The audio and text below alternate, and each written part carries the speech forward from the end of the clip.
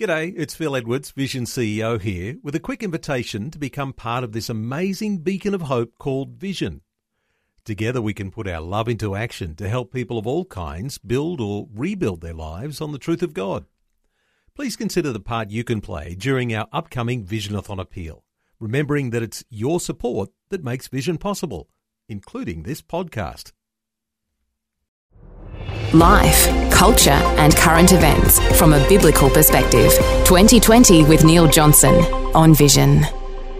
Some more attention today to the event last week that has turned out to be like a cultural earthquake in Australia.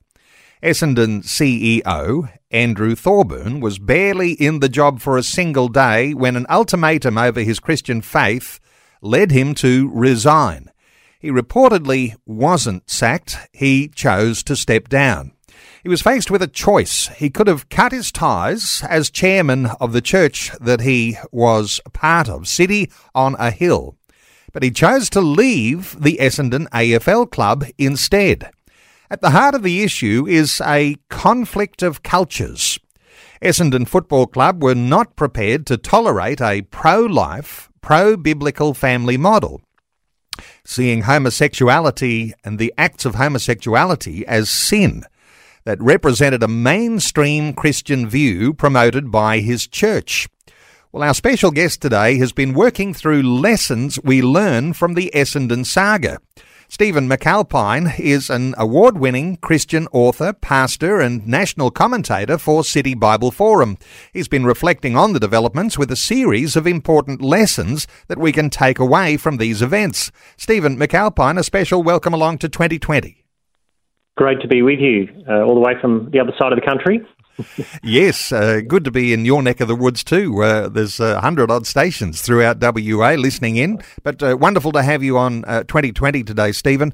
Look, the latest developments, let's just talk about those before we talk about some lessons learned. I note the former Prime Minister John Howard has labelled the treatment of Andrew Thorburn as disgraceful, saying it goes against the spirit of this country. What are your thoughts for some of the latest things that have been happening so far as updates on the events of last week? Well, I think as far as, John Howard is always going to say something with conviction, and I guess the spirit of the country seems to have changed a bit. And it's in situations like this that you realise maybe what we assumed the country was, it isn't. And today, Janet Albrechtsen writing about needing legal clarity on religious freedom. We can't imagine that 20 years ago we would have had to push that hard, that we need legal clarity on religious freedom. It was a given in some sense. But the change at the moment is really around competing rights and whether some things are permitted to be seen as part of the public square debate or whether they're already to be kicked to the curb. And the thing with Andrew Thorburn, most of all, is there's no good way you can couch the Christian perspective on sexuality or gender or any of those things that is going to come across as anything but hostile to those who don't hold that position. And that's happened quite quickly in the public square. But Andrew Thorburn's case is a case of these things will filter down. It may be that Andrew Thorburn will land okay from this in the months and weeks to come, but it is a pointer to where we're going as a culture, I think. When you talk about issues that Janet Albrechtsen has been raising today around human rights commissioners, there's some developments there so far as already the tide is already set against the church in that sense. Any thoughts here? Yeah, look, I think when it comes to religion and in terms of human rights, globally, religion is embedded in human rights legislations and in statements by the United Nations, for example. And because most of the world is quite religious, and we're probably an outlier in that.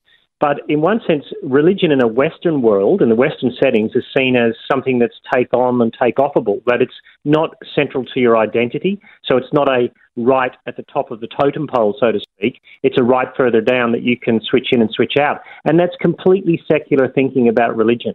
Most people who are Christian and every Muslim and Jew and all the other traditions around the world don't see their religious perspective as somehow interchangeable on a certain day. They see it as integral to who they are. And human rights in the West doesn't recognise that, and it struggles to be able to allow competing rights to coexist because it doesn't recognise that. So I think in one sense, religious human rights are allowing the secular frame to write the rules of the game and then taking part in the game. And that's where you're always going to come into trouble. Interesting, isn't it, that Christian religion is the reason we have human rights, and so the fact that there are protections for religion is a given. So there could be all sorts of ramifications when there is this sort of challenge that is rising, and as it deepens, who knows where that may go. Hey, when major issues like this happen, Stephen, we're wise to look at what we can learn from the experience, and you've been giving your thought to it. In fact, you wrote an article very quickly after the issue actually came about with Andrew Thorburn, and you've probably got some developed ideas even since you wrote an article, but you wrote about some of those things that we can learn. Let's start with a few of those, and if I just point to the very first one, we're no longer a society committed to genuine pluralism. Give us your insights here as to this lesson we learn. Well, I think the key there for me is genuine. We're a pluralistic society if we sign off on certain things. But to actually have deep difference, I think we're not committed to it the way that we would have said we were. And I believe that pluralism is a feature of a Christian worldview that has been given to the world. It's not a bug. It's actually written in that because we believe in how humans are put together, and we also believe in how the state, you're supposed to honour the state in how you live your life, but you honour Christ as Lord, as the Christian earliest saying Christianity was Christ as Lord, not Caesar. Those things have grown up and embedded themselves in a Christian framework and given pluralism. You won't look around the world and see that somewhere else, but I don't think we're genuinely pluralistic anymore. And part of the reason is the framework that we're dealing with is almost as religious as the framework we're working with, in the sense that when you take all the language around these issues has been about good versus evil from a secular perspective. Christians are no longer just wrong in these perspectives. They're actually, they're bad ideas, they're evil ideas. And I'm thinking, where do you get the categories from that? Those are from Christianity, but in some senses that's not being recognised. And I think that issues like this, at a top level, like Andrew Thorburn issue, they filter down into the lower reaches of our culture. And I think we'll find those things happening more and more at lower levels in jobs and situations as well. And I think that's because we're not committed to genuine pluralism. There's one narrative for the cultural frame, and it's been pushed very hard. In the introduction, I called it like a cultural earthquake. You're saying we'll look back on this as drawing a line in the sand, and it might be one man, Andrew Thorburn, that everyone's been focusing on for now, but as you say, filtering down into ordinary jobs, ordinary opportunities for Christians in a workplace who might be seeking some level of promotion, and the way that those things can introduce levels of discrimination. It is like a line in the sand, this particular event. Yes, and that's what I'd say at that point is don't expect it not to do that because the secular culture that we live in isn't neutral. The framework that we live in has always presented itself as neutral and a marketplace of ideas. But underneath that, secularism itself is itself a story that's telling you how the world should be. And when another story or another gospel comes to challenge the gospel of secularism, you'll see what secularism is really about. And it's much harder than a marketplace of ideas pluralism. And in a society in which we've got very different opinions in very different places, I don't think we've got the moral and intellectual and philosophical framework to hold up those deep differences and hold them in tension. So what you find, I already find it, is that people contact me privately saying, work is really hard. I feel like I have to keep my head down about being a Christian. And I get people who say, oh, that's just Andrew Thorburn because he was in charge of Essendon. But those things do filter down. They're test cases. The reason sport has been the lightning rod over the last couple of years for several big issues like that is because sport is the new marketplace where the high-level corporate box is next to the box where, the stand where mum and dad go every Saturday night to the footy. And so it crosses the whole range of culture. So to get to all of a culture, you use things like football because it has a broad it's got a broad congregation, so to speak, so it can say things to everyone. So I think this sport has been used as a foundational test case for how this will filter into other aspects of work life. We might develop this more, but worthy of raising this early in our conversation. Thoughts on, as you say, people in the workplace thinking that they might keep their head down. There is a sense here in which I've been encouraging listeners with a number of conversations about this topic to be as wise as serpents but as gentle as doves. But there are some elements in Scripture, and I know you've been writing about these recently in a more recent article about what happens biblically when you actually are faced with this sort of level of persecution, actually doubling down on teaching those things, discipleship, and getting into those things that we're called to be as Christian believers. Any thoughts here on keeping your head down and what our reaction ought to be? Well, I guess we'd have to say that, Christians around the world down the centuries have struggled with things much more difficult than this. This is a soft version of tyranny, not a hard version of tyranny, because it's a self-censoring version of it if it gets its head up. But as Christians, I guess the key for me is there's still an opportunity to live joyful, godly Christian lives in the workplace in such a way that people go, I don't really like what they think, apparently, and I don't like that church they go to, but gee, they don't gossip. They don't take credit for work they haven't done, and they don't blame shifts when they get something wrong. They're the kind of person I would trust on the floor of this office. And so you almost, I think, as Christians, want to be the person who is in 1 Peter, you're kind of scorned for your belief system. And I think scorn is the main issue with persecution in the book of 1 Peter. But at the same time, people are a little bit confused by you because you live a good life, despite the fact that labels can be put upon you that you don't. And I think as Christians, we have to say, this gives us both a challenge, keep your head down, be wise, but also an opportunity. You have the opportunity to showcase something better to a world which is very fractured. Now, I don't think that your job at work is to go and only do that. You've got to work. But in the way you work, that's going to start raising questions for people. And, conversely, we shouldn't expect that we should have any better treatment than the master we follow. People will scorn and persecute Christians because they follow Jesus. I think that's, you'd have to take that as Christianity 101. It's not in the fine print. Well, there's no substitute for the way we are able to still articulate our faith and contend for the faith in the marketplace. But there's also that argument that actions will speak louder than words when you've got this level of integrity that is something that is required of Christian believers to take on the integrity of Jesus, even in the workplace. This is 2020 with Neil Johnson, helping you make sense of life, culture and current events from a biblical perspective. 2020 on Vision. Our talkback line is open too on 1800 316 316. You might have your own perspective to offer today. Our special guest is Stephen McAlpine, award-winning Christian author, pastor and national commentator for City Bible Forum. He's written an article called 8 Short Lessons from the Essendon CEO Saga. You can access that on Stephen's website, stephenmcalpine.com, and I'll mention that website a number of times through our conversation. Stephen, before we develop this further, and we've only got through one of your 8 points so far, and we'll try and get those things going quickly, but I want to invite listeners to participate as well. Adam is on the line from Marysville in Victoria. Hi, Adam. Welcome.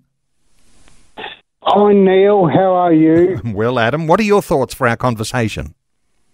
Well, being a Christian, I'm not just a Christian, but I'm an Essendon supporter too. How do you feel about what's happened then with your favourite footy club, Adam?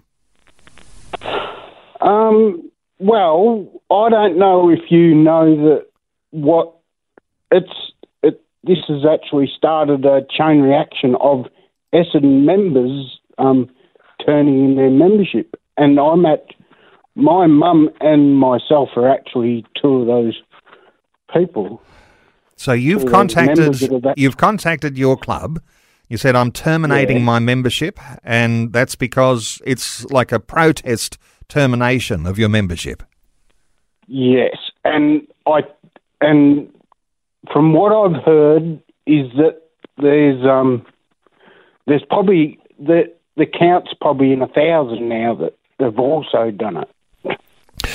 Adam, let's get a thought or two from Stephen McAlpine as we're talking about the lessons learned. You've already decided to take an action here, and there might be others who are members of the Essendon Football Club. There might be members of all sorts of AFL clubs because, as I understand it, the AFL hasn't itself been all that hard on Essendon. But let's get a thought or two. Stephen, your thoughts for Adam? Yeah, look, I think Essendon obviously had the right to employ who they wanted to at the outset of the process, but once they'd made that decision, they backpedaled in a way that made it clear that this is how far diversity goes in our mind, and it doesn't go any further. So what it ends up doing is disenfranchising people who go, hang on, is there something wrong with our diversity in the things that we believe? And so I think it ends up being that a football club is trying to be a social frameworker of where life's supposed to go, and it should probably stick with football. But as I said before, because it's such a public place and such a thing in the culture, such an important institution in the culture, it's using its position to position a certain view of what life's like and what life's about. And one of the things that Essendon has said, even if it didn't actually say it, is if you're a Christian and you believe these things in your workplace, you need to keep your head down and you need to realise that we don't agree with you. And in one sense, that's not Essendon's role in the culture to say, but that's implicitly what they were saying, as you see when people actually do hand in their resignation. I think other people will take it up. I don't think the majority of the culture even understands the Christian framework on sexuality or even agrees with it, but it is going to disenfranchise a huge proportion of people on this one. Adam in Marysville, thank you so much for calling in. A very, very significant contribution, saying you have resigned your membership of the Essendon Football Club. Let's take another call. Bruce is in Wondai in Queensland. Hi, Bruce. Welcome. How are you, Neil? Good, Bruce. What are your thoughts? My thoughts, can I use the word hypocrisy? We hear so much these days, everything is so totally inclusive, except what we don't agree with. Yes. And that goes right to the top, looking at some of the comments that came out of the Premier's office and things like that, where they make an allusion to their faith or religious background somewhere back in the past. But what's coming out of it is totally not what their faith and their church would promote. If you're looking for a good definition of hypocrisy, this is a good way to describe it. Stephen McAlpine, your thoughts for Bruce? Well, it's interesting, I think, when people reference their faith on an issue. And I think the Premier of Victoria said, my Catholicism wouldn't do that. Well, you don't get your Catholicism. There's the Roman Catholic Church's teaching on something, and you are either moving towards that teaching or moving away from it. Because I think today's understanding of what it means to be religious is my own spirituality. And so you've got to realise that a lot of this isn't getting back to simply whether I have one belief about one thing and one belief for another person. It's about who I am in my personality is who I totally am. My psychological self is the truest expression of myself. And if I feel that something's wrong, no matter if it contrasts with something else that I think is wrong in somewhere else or even right, I can hold those things in tension. So what happens is that spirituality in the Western world and in Australia has become highly personalised. We don't reference a set of teachings as much as we reference how we feel about those things. And so they're not going to see it as hypocrisy. They're going to see it as being true to themselves in what they believe about religion. And that's, I think, not simply a product of our understanding of sexuality, but our understanding of what religion is in the Western context. It's a very privatised sphere of life, and people want us to keep it private, and they'll keep their views private, and they don't necessarily let the culture or the Christian framework have a big view of all of their lives, I think. Bruce in Wondai, thank you so much for your call. Our talkback line open on 1800 316 316. Now, I mentioned there's 8 short lessons in your article, Stephen. Let's come to the next one. And it's something that has apparently captured our national imagination, that sexual freedom is the public religion these days. Thoughts here on this lesson? Yeah, Neil, look, I've used a comment, I call it a secular age as much as a secular age, if you get the spin on that. And for as far as I'm concerned, it's that sexual freedom is the foundation stone of what my autonomy, my personal self is. So insofar as sexual freedom is the high point of who I am as an individual, that's why it is the public religion in some senses. And Carl Trueman has written a book called The Rise and Triumph of the Modern Self, and he said individual rights are the basis upon which we've built our Western context. But now with Christianity receding, we've sort of shifted it to this sexual expression issue, that the way I am most free is when I'm liberated to express who I truly believe I am on the inside. And that ship has sailed. So Christianity tends to, you saw the interviews, I think, Neil, wouldn't you have seen them? But that it was an automatic assumption that you have to argue from my position and show me how wrong I am. And there's not a level playing field in that area. If you're going to challenge the sexual freedom issue in our culture, you're going to die a political, cultural death. It's just that ship has sailed. And there's more to come, no doubt, and things will even deepen beyond where they are now. I'm just reflecting as you're sharing those things. You know, back in the marriage debate, Australia voted for homosexual marriage. What the government delivered was gender-free marriage, and that has opened the floodgates for everything that we're seeing today, and the worst is yet to come. I know you're even discussing things around the language, around pedophilia, being shaped towards attracted to minors. The way that the language changes actually changes the way our culture thinks about these things in sexual freedom. Yeah, language is the way everything is shaped. So this is really a battle about language and who gets to decide what words mean, which goes back to Through the Looking Glass from Alice in Wonderland, when she meets Humpty Dumpty in Through the Looking Glass. And in that story, Humpty Dumpty says, I get to decide what words mean. And I think that's probably where we're at the moment, that the battle around language and how to describe things is critical. So labels then become very important. Which label you put on each group of people. And with the whole marriage thing, the key for me is that the idea of marriage is pre-government. It's a pre-government institution, yet we have government saying we're actually going to redefine what marriage is. And that's a big statement. That's a big statement to say we actually understand what marriage is.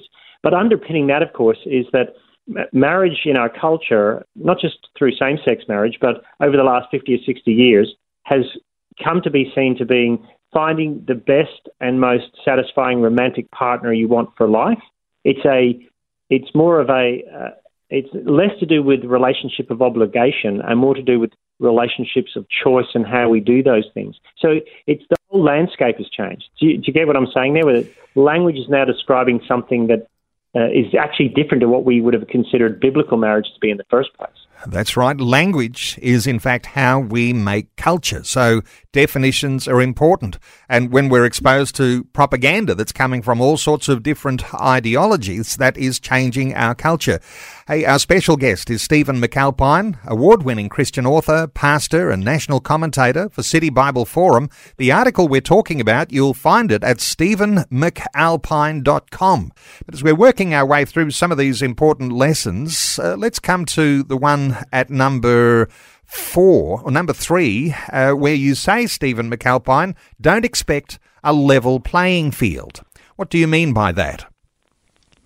Yeah, look, I think one of the situations that I've seen is that people have said, well, the Essendon Football Club should be free to choose who it wants as its CEO. That's perfectly true. And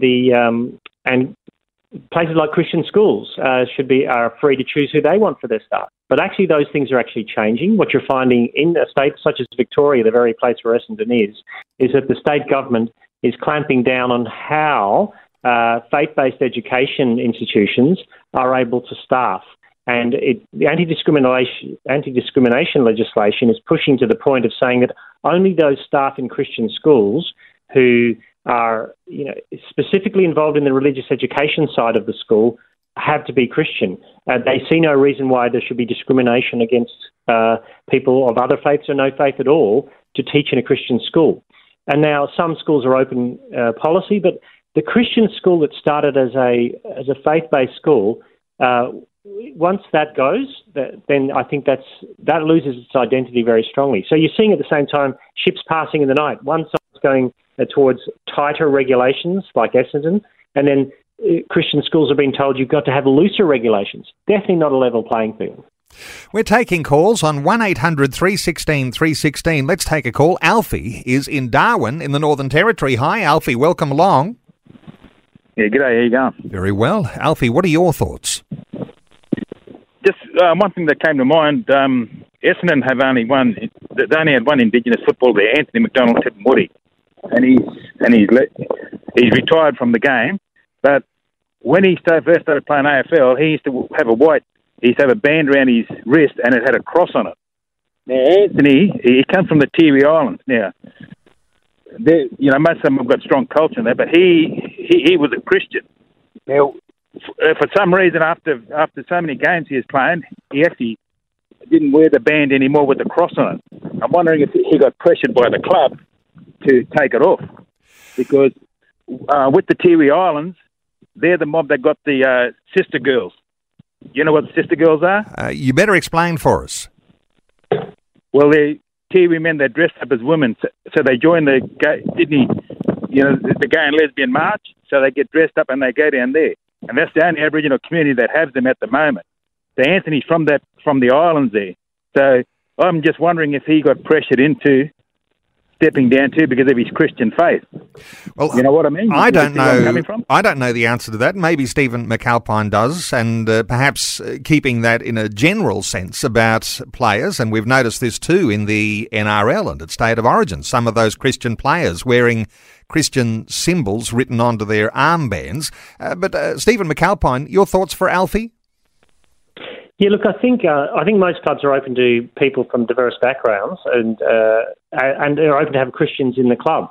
The question always comes down to what does the club want to signal, and who do they want to get to signal it to, and who's going to do the job. So the whole thing about the state of the rugby league in New South Wales, I was reading yesterday about the Manly Seven who refused to wear the pride jumper, was that one of the major people in the corporate side of the club said months ago that he couldn't see why any player would have a problem with it. It's part of and that's kind of naive. It's like if you don't understand the nature of people's faith and how it affects every bit of their life, of course you're going to say they can keep all their beliefs private.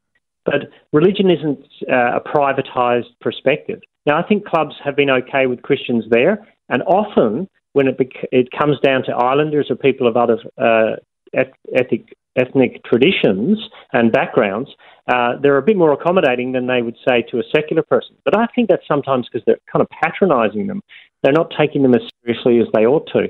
So I think there's still plenty of room for Christians to be in places. I just think that some are going to self-select and self-censor a little bit to keep their heads down. And I think that's more likely what's going to happen than any active getting rid of every Christian from the football playing team, so to speak.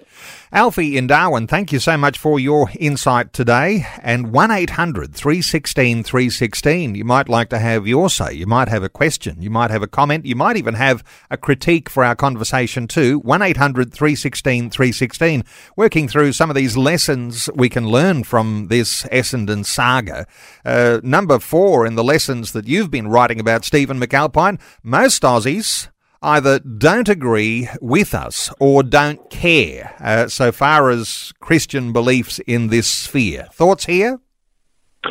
Yeah, I think that's probably what I would say, is that most, it's off the front pages pretty quickly, and it's now in the opinion pages among sort of the more sophisticated writers around politics and law. So most Aussies probably don't hold to the same perspective we do. I think that's true. But also, and I've got family members, lots of family members who aren't Christian, and they simply say, why is this an issue? I can't see the issue that you're talking about. So it's not as if people are actively hostile to the Christian position, but the fact is most Australians don't have much Christian framework now at all, and very little Christian influence. So they just don't see why it's an issue. The mantra of our culture is love is love and you do you. And those things just permeate our culture to the point people are saying, why are you getting so riled up about this? Why should you care what someone else does? And I think that's the bottom line in Australia. It's not being thought of at a highly sophisticated level in the general population. It's just being, just get on with life. And conversely, that also helps Christians in the workplace because people are saying, why would they fire the guy? Who cares what he believes in his private life? So there needs to be a deeper conversation about what it means to have a civic conversation in our culture without everyone, getting swords at 20 in the morning for a duel. It feels like we're in the kind of culture where the top level fights and everyone else just gets on with it.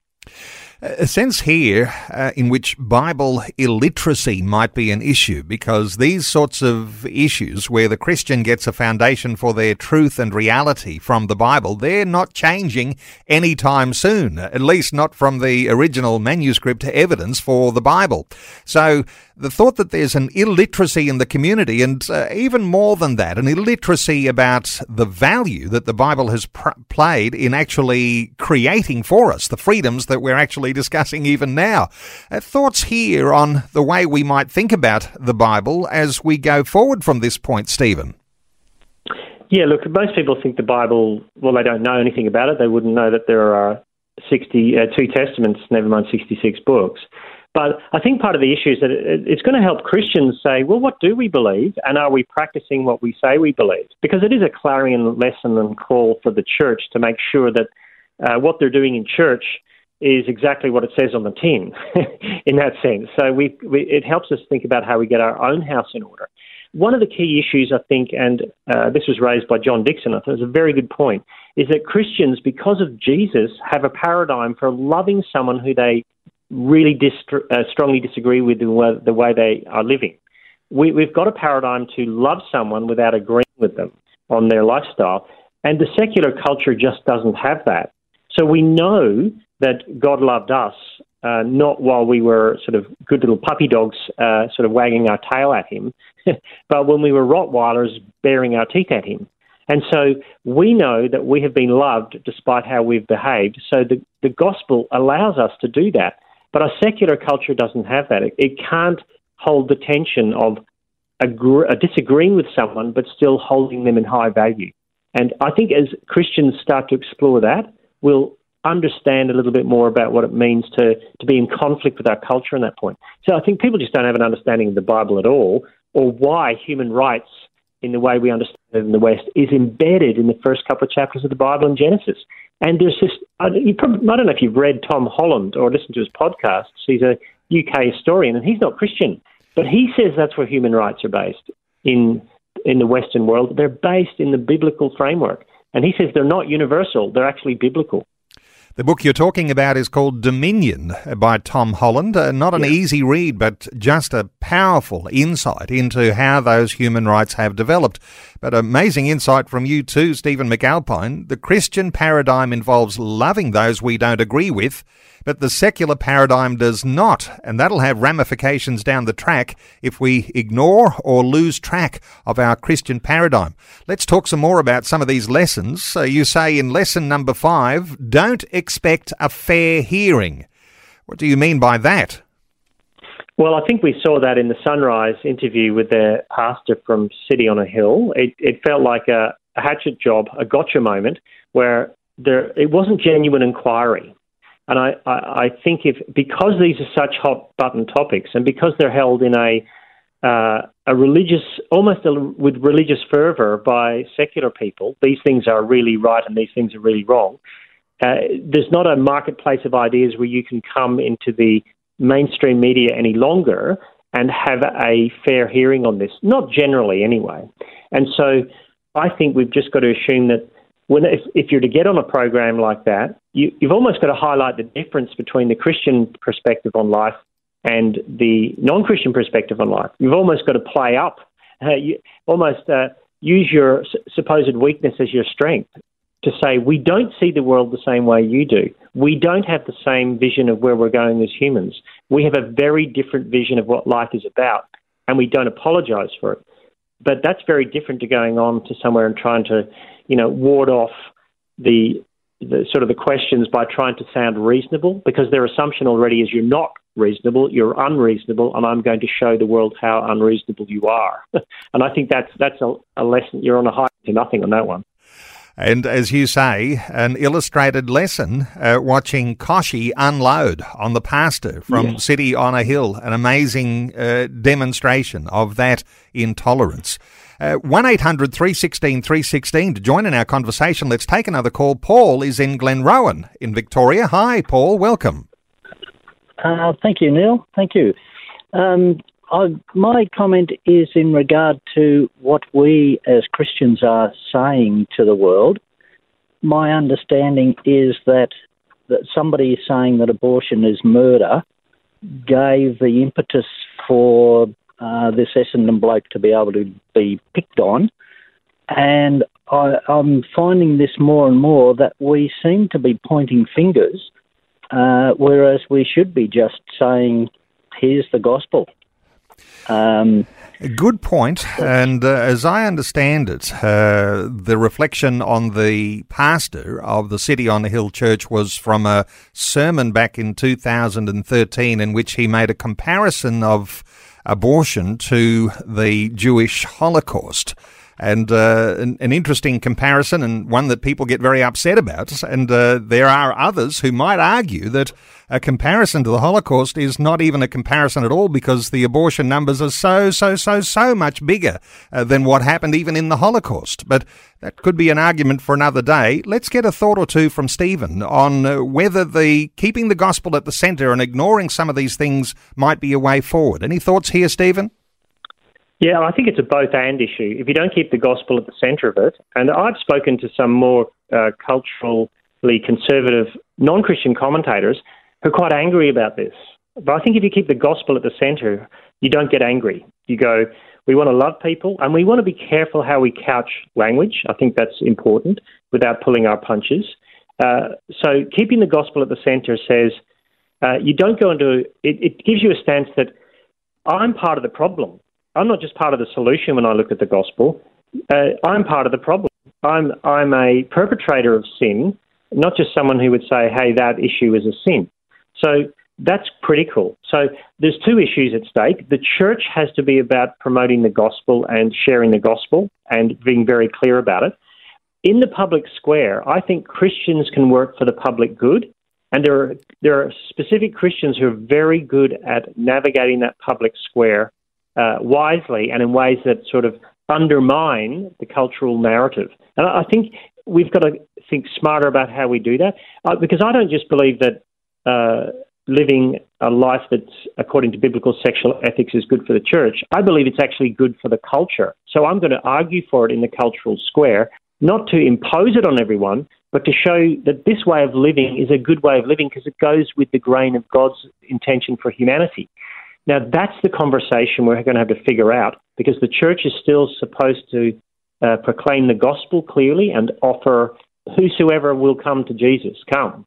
Because everyone comes to Jesus as a perpetrator of sin, not just a victim of sin. And Christians do as well. So we have to see ourselves humbly as part of the problem, and we don't get everything right. At the same time, the public square has to be a place where we can have those kind of conversations. I think we'll lose something if we lose that. Well, Christians, just sinners saved by grace. Paul in Glenrowan, thank you so much for your call. 1-800-316-316. Let's take another call. Samantha is in Renmark in South Australia. Hi, Samantha. Welcome. Hello. Samantha, what are your thoughts?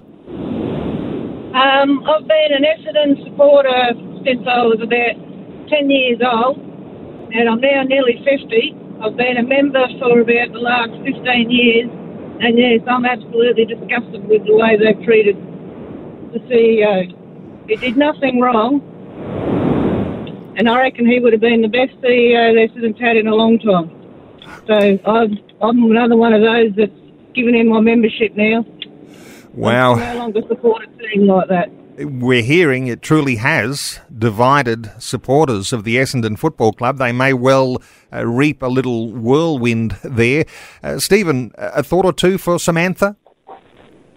Yeah, that sounds like it rings true with lots of people. That the CEO, Andrew Thorburn, in his previous role, was able to hold the tension between promoting things he didn't necessarily agree with personally, but seeing that not everyone had to hold the same opinion. And I think he would have been a perfect person for diversity because he shows it in its absolute ability to hold tension, that he could have held the tension of promoting the club and its values at the same time that he held his own values. That's what it means to be the Daniel in Babylon. And Essendon couldn't see that because they have a certain understanding of what diversity looks like. And then, of course, I think the Premier of Victoria got stuck in a way that was unhelpful. And I think even if Andrew Thorburn had pulled out of his church role, he was a dead man walking. He wouldn't have lasted a month in that job. It would have brought him down. And I think that's unfortunate that Essendon allowed the mob rule to call that situation, because I think that in the end the leadership was afraid of the blowback they were going to get. But whatever they do now, they're going to get blowback because they haven't been strong enough to make strong decisions. Samantha in Renmark, South Australia, thank you so much for sharing your thoughts with us. We'll put a line under any calls now, and just a few minutes remaining for the conversation, and we haven't covered all those 8 points. Let's just talk very quickly about what the points are. We might not be able to go into detail. Listeners might like to read your article, but the thought that we need to monitor what we put online. A quick thought on that one, Stephen. I did mention that about you might want to be careful about what sermons you leave up and for how long. And some people said, no, that's not brave. But the point of preaching the gospel is your church is open. The doors are open for anyone to come in. And it's not cowardly to keep your sermons offline. It's cowardly to get up and open the text of Scripture and not proclaim what it says before the congregation. But I think we need to be careful how we navigate that space, because if you're going to work in China as a cross-cultural missionary working bivocationally, you had to do some digital hygiene scrubbing of your Facebook page so the authorities don't delve too deep into what you're doing as a Christian. And I think we've got to think about that in our own setting as well. Point number 7, winsome is a faithful stance, but a failed strategy. Thoughts here? Yeah, I wrote that and people said, we should be winsome. And I'm saying exactly, we should be winsome.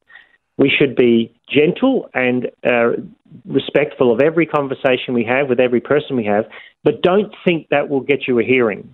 You're supposed to do it because Jesus, when he was reviled, did not revile again, as it says in 1 Peter. You're supposed to do it because that's the godly thing to do, but don't assume that it will win you a hearing or get you what you want. Winsome isn't for pragmatism, it's for principle. And you can be as winsome as you like about these issues, but underneath people are still going to say you're a bigot. So they're not going to believe you, even if you are winsome. So I think it's what you should do because Jesus did and his followers did, but it's not going to necessarily win you the case. And the lesson number 8, every situation is an opportunity to witness to Jesus. Thoughts here as we top things off, draw some loose ends together, Stephen? Yeah, well, you'd have to believe that God's in control, that a lot of people who've never heard City on a Hill Church might have actually listened to one of their podcasts or their most recent sermon just out of curiosity, that it's not outside God's ability to bring something good out of something bad. In fact, that's the point of the cross, that it says, as the Apostle Peter says, evil men nailed him to a tree, but God used that for our salvation. So I think even a statement where the Purple Bombers, Essendon's Pride Group leader, said, I just didn't think he would choose the church over the football club. And I'd hope that gets people asking questions about people's values and people's integrity, that he would choose to be with the scorned group rather than the football club. And I think that's a big, big statement. So the witness of faithful Christians in the public square can make people who are asking, what's life all about, ask some deeper questions. I think that was a good move, and that God can use every situation to witness to his gospel. There'll no doubt be a lot more said around this issue. And as you say, Stephen McAlpine, somehow or other it's disappeared off the front pages and it's gone into the opinion pieces. But there'll be all sorts of things that we can continue to glean from this. And my suspicion is it's probably not gone from the front pages yet. But you might like to follow through. Wait for the next round. And there'll be another round, as you say. Yeah. Stephen McAlpine, award-winning Christian author, pastor, and national commentator for City Bible Forum. Now, 2 websites you might want to check out: StephenMcAlpine.com and CityBibleForum.org. stephenmcalpine.com and citybibleforum.org. On Stephen's website, you'll find that article, and you might like to reflect on those 8 points, and there might be some more lessons to learn as we continue, and we might have you back on another day if we can, Stephen, and talk through some more of these issues or on other big hot topics that are on at the moment. But Stephen McAlpine, thank you so much for taking some time today to share your thoughts and your heart with us on 2020. Thanks so much, Neil. It was great to be with you and your listeners.